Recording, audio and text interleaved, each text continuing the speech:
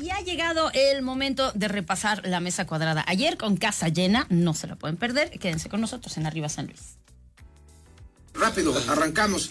El próximo 1 de abril es el proceso de elección o reelección de rector en la Universidad Autónoma de San Luis Potosí.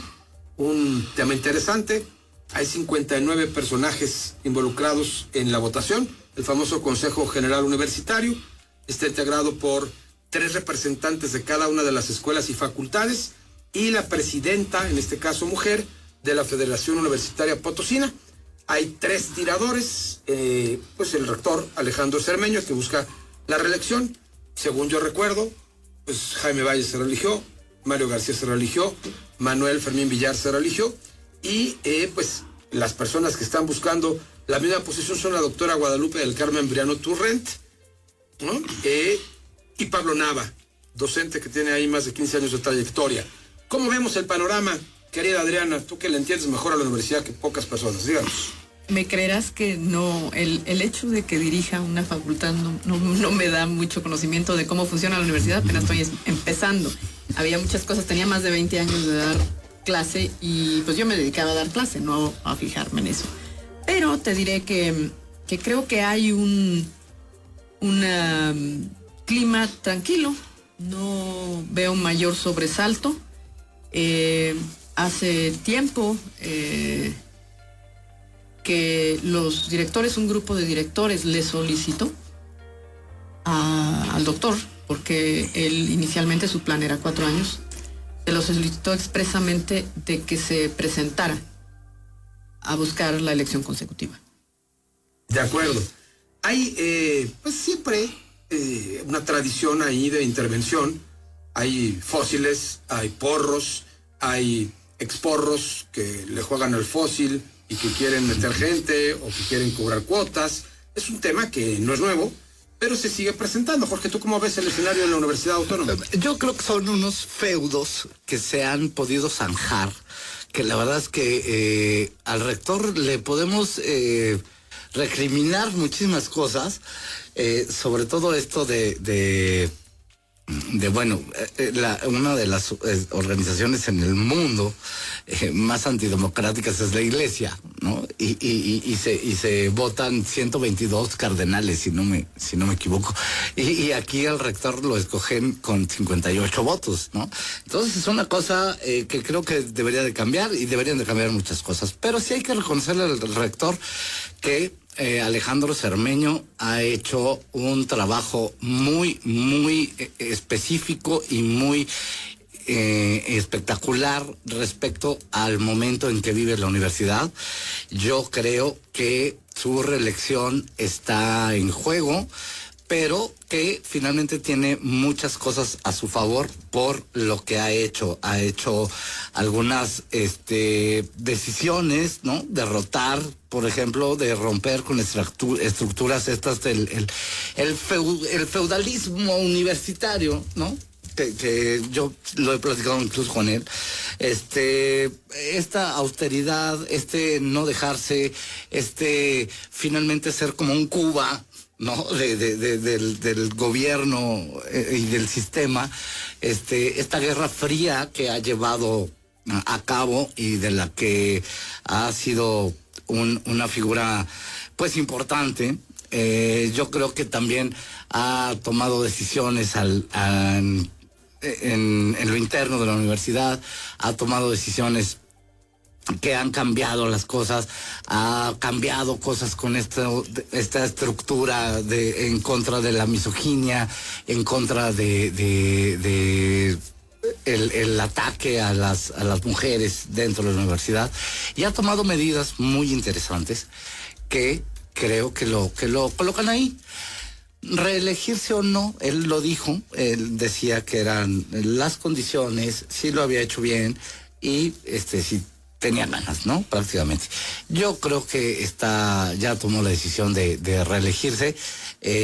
Yo creo que es una de las islas, ¿no? Institucionales en las que vemos a una persona que va dirigiendo caminos muy importantes para una comunidad enorme, importante, que tendría que estar ahí, y creo que tiene toda la capacidad de volver a buscar las cosas, y tiene muchos elementos. Ahorita les puedo leer algunos que vi, que escribí, que yo creo que son muy interesantes, por los que sí puede. Pero también tiene un escenario del otro lado, en contra. Claro que hay intereses que quieren apropiarse de la universidad. Claro que hay intereses que quieren hacer un cambio, y que le parece que lo que ha hecho Alejandro Cermeño es poco, o es gris, o es tal, pero siento que nos estamos perdiendo un poco en que tenemos que ver por el bien de la universidad, ¿no? Y tenemos que ver por el bien de la institución que nos ha visto nacer, crecer, vivir a todos nosotros, ¿no? En esta mesa y allá afuera, a todos los que nos escuchan, y saber que ahí va a estar la universidad, y hay que pensar más allá de los intereses particulares y temporales que se puedan tener en este momento específico, y en ese sentir, pues hacer lo que sea mejor por nuestra institución centenaria. Ahí se va a quedar. Vamos a tener rector, puede ser Lupita Briano, puede ser el arquitecto al que de verdad le mando saludos, y puede haber incluso puede haber un siguiente candidato. Creo que habrá alguna sorpresita por ahí, pero finalmente hay que ver qué será lo mejor para nuestra universidad, y en el cómo se han manejado las cosas. Yo creo que esta fortaleza que tiene el doctor Cermeño es una postura pública. La fortaleza de Cermeño es una postura pública. La fortaleza de Cermeño es tener una forma de pensar en que se ha sostenido, y en que ha sido sólido, y en que ha sido muy congruente, y eso creo que la comunidad universitaria lo va a valorar. Y bueno, aunque sean 58 votos y sea muy antidemocrático ese asunto, pues tendrá que marcar cosas. Ese es el futuro de la Universidad Autónoma, y pues ojalá tomemos la mejor decisión. Osvaldo Ríos. Yo quisiera resaltar algunos datos muy puntuales. La Universidad Autónoma de San Luis Potosí es la institución con más prestigio, con más reconocimiento y con mayor capacidad de consenso social. Decir el nombre Universidad Autónoma de San Luis Potosí es que quienes hemos sido universitarios, aunque no estemos necesariamente de acuerdo con todas las decisiones que toma la autoridad universitaria, tenemos un vaso comunicante y tenemos un piso común de visión de San Luis Potosí. Personas que venimos de barrios, de colonias, de ejidos, de comunidades, conviviendo al mismo tiempo con gente que tiene una posición clase media o muy rica en el mismo lugar. Es un reflejo, un crisol de la sociedad potosina. Y cuando vamos a la universidad y egresamos de ella, lo primero que decimos cuando nos definimos ante la sociedad es que somos universitarios. Creo que muchas personas no han podido ir a la universidad, lamentablemente, porque no han podido tener la capacidad de hacerlo, y hay que trabajar en que la universidad pueda abrir más los brazos a más gente. Y hay otros pocos que han ido a la universidad, que han sido estudiantes mediocres, pusilánimes, porros miserables. De mí no vas a estar hablando. Porros miserables. No, fuiste un excelente. Gente que no se tituló, esencialmente, que luego hace medios de comunicación o escribe columnas. Ay, bueno. Y digamos que tienen un resentimiento estructural y mental con la universidad, pero el problema no es la universidad, el problema es la propia incapacidad de una persona que no puede presentarse ante la sociedad como alguien que fue capaz por lo menos de concluir un estudio universitario. Pues es un problema personal, no es un problema de la universidad. Y ese resentimiento y ese odio a veces los hace ver las cosas de una manera un poco distorsionada. Yo creo que cuando tú hablas con universitarios, aunque tengan una posición de izquierda, derecha, centro, liberal, progresista o no, hablar de la universidad es algo que nos une a todos, nos duele a todos y no nos gusta que lastimen a la universidad solo porque quieren hacer de la universidad una extensión de sus parcelas político-electorales. Y no me gusta, y no nos gusta, sea el partido que sea.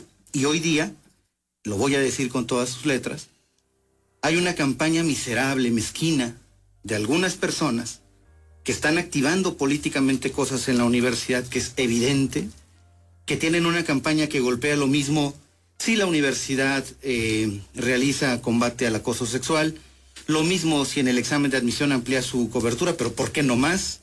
Lo mismo porque el presupuesto que le exigen al gobierno y no se los entregan, pues está bien que el gobierno no se los dé. Lo mismo porque entregan doctorados honoris causa perfectamente fundados en ejercicio de su autonomía, decididos en consejo directivo. ¿Puede ser más grande el consejo? Sí, hay que cambiar el estatuto. Estos estatutos fueron modificados por este rector. Este rector, que no es político, logró lo que los rectores políticos no habían podido, que era tener una nueva normatividad que sí funciona para una institución como esta. Y concluyo de esta manera. Me parece que golpear a la universidad todos los días, sistemáticamente, pensando que de esa manera van a impedir que el rector, el doctor Alejandro Cermeño, que además es un tipo absolutamente decente, y eso hasta los enemigos lo reconocen, se reelija por una razón, Jesús. El rector no quería reelegirse. El rector no tenía interés en continuar en esa posición. No metió a su familia en la nómina. No estuvo su familia en la nómina, no hace negocios, etcétera. ¿Qué lo obliga al rector a decir, está bien? Que muchas voces empezamos a decir, hay una intención clara del poder en México y del poder en San Luis Potosí de apoderarse de todo lo que sea autónomo o huela a independiente. Y hay en este momento una conspiración que quiere apoderarse de la universidad, que piensan que golpeando a la universidad impiden la reelección de Cermeño. Y yo creo, y quiero decirle a esas personas que se equivocan, que la decisión de que Cermeño continúe es solamente de los universitarios que están en consejo directivo, y que los agravios que le están infringiendo a la universidad no lastiman a la universidad, nos lastiman a los universitarios, y tenemos clarísimo el acuse de recibo de quién es ese grupo resentido que sigue golpeando porque tienen rabia contra sí mismos. Yo solo tengo algo que agregar. Hace poco tiempo, en una ceremonia importante a la que convocó justamente el rector Cermeño, le hicieron frío. No hubo autoridades prácticamente. No estuvo ni Gallardo, ni Galindo, ni nadie de sus equipos, ni nadie del Congreso. Y me dio mucho gusto, porque efectivamente Cermeño no es la mamá de la novia, ¿verdad? No. Ni la madrina de la quinceañera. Pero ni el bautizado. No, o sea, digo, no es exactamente el hombre carisma, el alma de la fiesta. Muy serio. Sí, es un hombre muy serio, parco, práctico, cuadrado en muchas cosas. Pero su postura, como creo que coincido, ha sido tan sólida que finalmente el que las instituciones que están tan politizadas, ¿no? Le hagan frío, pues me parece que lo validan inmediatamente. Por supuesto, yo creo que es una bocanada de aire fresco. Eso yo creo que lo vas a ver después de la elección. Para mi gusto se están equivocando. Yo le añadiría, además de mezquina y de miserable, es una campaña patética. Porque los votos están en el consejo directivo. Así es. No afuera. Toda la razón. Bueno, ahora sí vamos a los votos, nosotros, los del Instituto Nacional Electoral. Y pues mañana cierra el plazo para definir las candidaturas.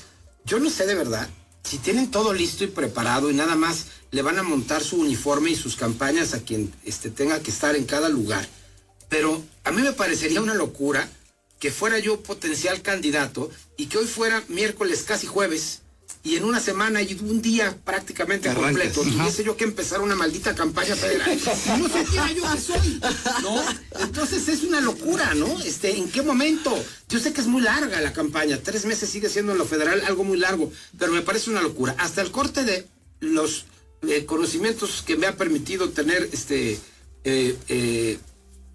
Nostradamus, entiendo que en lo federal el verde, que es el que falta tiene en los distritos que le va a tocar en lo federal al Chiquis, sí, al fantástico Oscar Cochiloco Bautista, sí, a este muchacho que es PT Verde, Daniel Guillén, y Juan Carlos Valladares. Es la exclusiva que les traigo porque es una anuncio que les puedo dar con todo el conocimiento de causa y con todas las fuentes confirmadas, que sí, efectivamente, Juan Carlos Valladares va al sexto federal. Jorge, ¿no sería conveniente que fuera el quinto?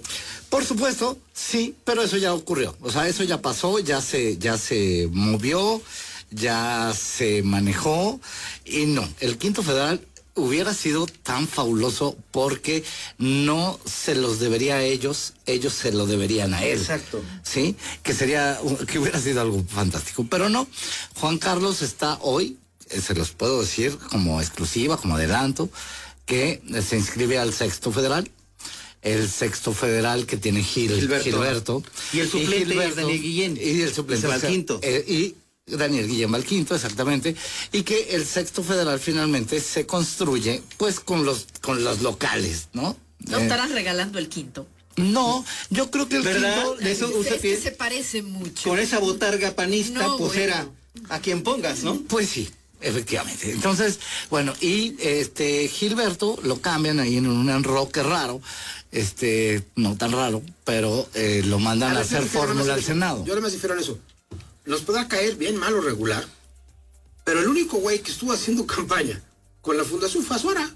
O sea, David, que es el que va al quinto. Entonces, que le pongan pero no trae nada, a un muchacho que nadie conoce. Exacto. Que es este chico Guillermo. Por eso está pactado. Pues eso que a mí me parece que le están regalando al frente del quinto. Claro. A ver, pues es que... Qué lindos son los verdes con los panistas azuaristas, ¿no? Sí, es que los azuaristas están mucho más cerca del Qué verde lindos, qué y de lindos son. Morena que del PAN. O sea, digo, Claro. eso está claro. ¿Cuánta opción me dan? Yo vivo en el quinto. Uy, sí. No, Qué difícil votar ahí. Hijo. Yo vi en Miguel Cervantes, no sé, ni me acuerdo. Bueno, no será la primera vez que deje vacía una boleta. Es un tema que va a ser muy interesante. El nivel de los perfiles. Eso. Yo no sé si en la mañana tuvieron chance de escucharlos, pero entrevisté a Sara Rocha. Le mando un saludo a mi querida Sara. Le dije, ¿qué pasó Ahorita. con los candidatos? No, ya están todos. Le dijo, pues entra al aire. Entró al aire. Desafortunadamente, yo creo que no es una persona mañanera. Hay personas que ya nos acostumbramos a estar muy prendidos desde las 5 de la mañana. Hay gente que no.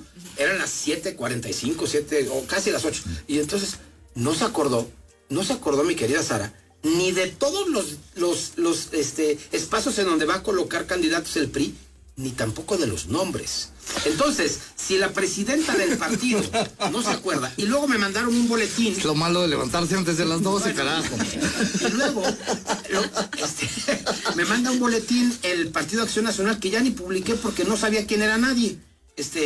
Ni siquiera sabía que había una comisión de elecciones del PAN. Así es. Pero resulta que había un señor que se llama José Antonio Ríos Gálvez, que yo lo conozco. Sí. Es el secretario de organización. Bueno, pues él. Y entonces, Todavía me lo encontré en el camión. sí, que ya registraron para los ayuntamientos de Ébano a José Guadalupe Ordaz Cruz, Chapida Ordaz, Crispín. que tiene que ver con Crispín, que en paz descanse. Evanense. Ajá, en Talajás, Genaro Ahumada, una planilla de representación proporcional en Cerritos, tal. Luego, en los distritos, en el 4, Jaime Uriel Waldo, pues claro, lo conocemos, es un octavista de cepa, ahí Así estaba es. al lado de Octavio toda la vida, y es por primera vez Construyendo confianza. candidato, ¿no? El distrito 5, Gabriel González Orocio, no tengo el gusto, buenas tardes, señor Orocio. El distrito 7, Verónica Melo, no tengo el gusto, y Alicia Vértiz. Es prima de garra, ¿no? Potosinos con valor. Propuesta ciudadana. Y la fórmula para las diputaciones de representación proporcional, en primer lugar estaría Lidia Argüello. Sí. Y segundo, Verónica Melo, que repetiría en esta situación. Primer lugar, Lidia Argüello. Sí, sí, sí. Bueno, Ojalá. Y lo sostenga. es la única. Claro. No, será la primera vez que hagan un Que acto llegue. de justicia. Sí. No, y además, ella es una mujer de cepa del PAN, Sí. congruente, valiente, que ha tenido que sacrificarse toda la vida. No más que con esos candidatos se me hace que ni el A primer ver si lugar de la entra. lista A ver llega. si entra. Sí llega. Y la verdad es que ha sido una persona que muy polémica, pero finalmente una piedra angular. En El 2 PAN. tendría que ser hombre y la 3 otra vez mujer. O sea, si va Lidia en la 1, el 2 sería varón. Sí. Bueno, a ver, Definitivamente. pregunta al auditorio. Esta es la buena. Morena solo al Senado, Verde solo al Senado. Bien. ¿Sí? ¿No les suena que en una de esas, pateando un bote, de verdad, Verónica y Jaime podían llegar a ganar? Les voy a decir por qué. Tenían más o menos un 20% cada uno de preferencias. Sí. Sumadas eran arrasadores. el 25% que en promedio siempre suma el frente. Ojo, ¿no? Y con una Xochitl que va a ser cada vez más competitiva, independientemente de Verónica y a Jaime, sin tener nada a favor ni en contra de ellos, simplemente como va. Suscribo. El tema está bien interesante porque la decisión está muy abierta. Nuestro amigo Nacho jugando con Rita, que yo no sé cómo van a resolver ese galimatías. No, bueno. Y Gilberto Hernández Villafuerte acompañando a la señora del gobernador, poniendo en riesgo que la gente pues ejerza una suerte de referéndum. O sea, en todo el estado. ¿Qué piensan al respecto, Adriana? Sí, es una posibilidad que si Xochitl sigue creciendo, y ella sí tiene para dónde crecer. Así es. No es el caso de Sheinbaum. Sheinbaum empezó en el cenit. Ya de ahí lo para demás abajo. es para abajo. Y Xochitl va por más. Puede ocurrir lo mismito que ocurrió cuando nos sorprendimos con que Jorge Lozano y Miguel Martínez Mireles eran senadores. Así es. Jorge, ¿qué Yo piensas? creo que sí, efectivamente, Claudia la tiene complicada, pero por Dios, por favor, por el bien del mundo y de todo lo bueno que exista en el planeta, no hagamos a Xochitl presidenta. O sea, tiene una gran percepción después de esta reunión tremenda que tiene ahí en el Zócalo y etcétera. Pero bueno, pues el mismísimo Andrés Manuel llenaba plazas en el Zócalo y perdió 3 veces. Entonces, pongamos eso en perspectiva. Y 2, yo siento que estas fórmulas que están mandando hacia el Senado están muy, muy manejadas, muy vistas. A ver, yo creo que este cambio que justamente se hace para que Gilberto vaya con Ruth es porque están pensando en que la primera fórmula es Morena y la segunda fórmula es Ruth y el sacrificado va a ser Gilberto. Yo creo que va a ser al revés. Lamentablemente. Puede ser al revés. Gana Ruth y Gilberto, no es la fórmula más poderosa que pudo haber sido con Juan Carlos Valladares. Claro. ¿No? Que era una fórmula tremenda, pero ahí dejaban afuera a Nacho, ¿sí? Entonces, son cosas de matemáticas y hasta de emociones, ¿sí? O sea, porque también eso juega. No todos, o sea, nosotros estamos aquí platicando y decimos de las cosas que pueden ser y los tableros que vemos, pero ni siquiera ellos, seamos sinceros, ni siquiera ellos tienen las fórmulas ya hechas. ¿Sí? O sea, no tienen las certezas en la mano. Saben que se pueden jugar una cosa y otra, porque pues así están jugando y las piezas hoy, pues así están. Y San Luis es impredecible. San Luis además es muy impredecible. Teníamos un Alejandro Zapata que empezó más de 20 puntos de distancia. De un Toranzo que a nadie le daba un centavo a Toranzo y ganamos.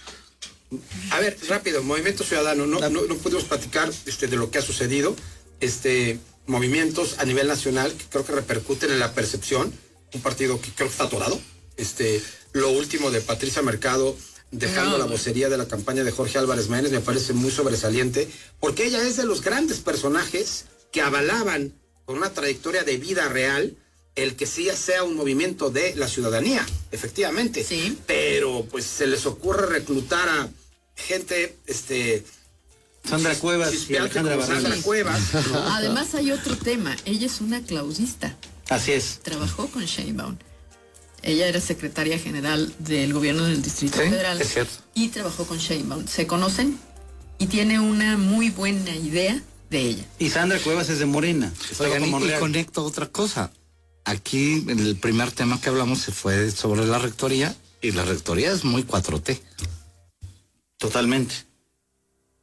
Creo que eso es un asunto que no podemos dejar de ver. Del tema Senado yo pienso diferente. Yo creo que las baterías de la 4T en San Luis van a estar alineadas en Morena, porque Rita es la mujer más cercana a Claudia Sheinbaum y es la vía del uso de los programas federales en favor de una campaña, es Rita Osalia, además hermana de Rosa Isela.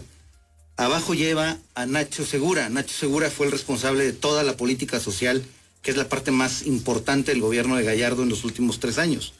Eso les da para ganar con claridad, a mí, yo he puesto eso, van a ganar con claridad la mayoría relativa. La duda que tienes, Jesús, yo también la comparto. Xochitl creciendo tanto como lo está creciendo y apretando el resultado de la elección presidencial garantiza 2 cosas. 1, que el Congreso no lo va a tener Morena como pensaban. O sea, sí va a haber un dique. Si llegara a ganar Claudia, tendría un dique. Xóchitl está en el tiro de que puede ganar ahí. Y eso para San Luis, en ese escenario, implicaría que va el gobernador a hacerle harakiri al Verde. Es decir, obligará al Verde a clavarse un puñal a sí mismo en el pecho, porque al poner a Gilberto Villafuerte en la segunda fórmula, no le da el empuje suficiente a Ruth para ganar la primera minoría. La pone, la baja al nivel de donde Verónica Rodríguez podría ser. ¿Qué le puede perjudicar a Verónica Rodríguez? Y yo estoy convencido que esto va a ocurrir. Los pasivos políticos de Javier Azuara son los de ella. Aunque hayan inventado su telenovela absurda y sin sentido de que estén peleados y nadie sabe por qué se pelearon ni cómo se pelearon, excepto ellos dos, excepto nadie los vio, nadie vio los agravios excepto ellos dos. O sea, estaban solos, supongo, ¿verdad? Cuando sucedió el agravio y nadie vio. El asunto es que no a todo el mundo engañan.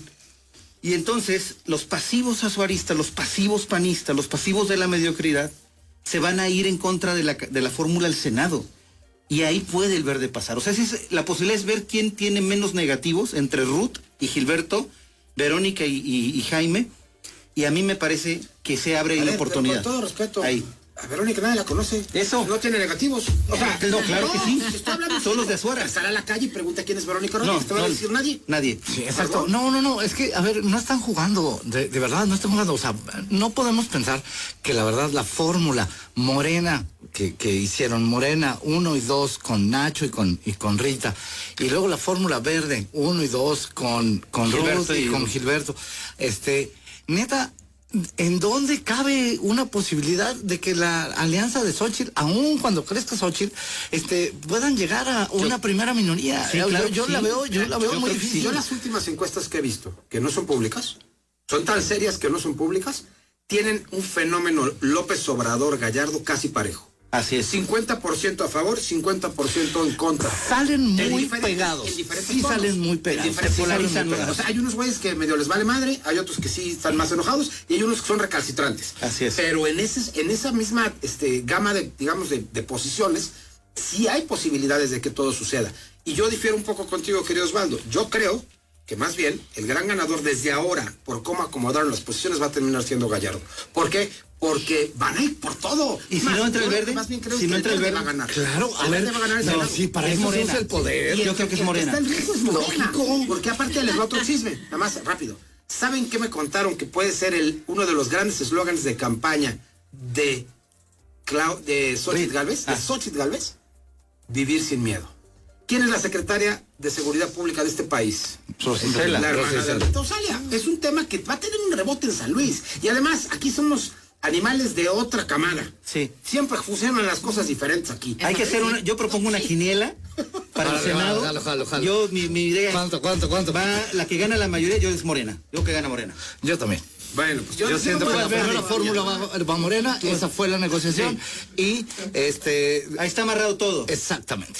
Bueno, Adriana y yo vamos a esperar un poco para poder opinar porque estamos Ay, no, ya, Sángel, ¿cuánto traen? Bueno, señores, gracias por haber estado aquí. Como siempre, fantástico. Hoy un poco más largo que lo normal, pero lo ameritaba.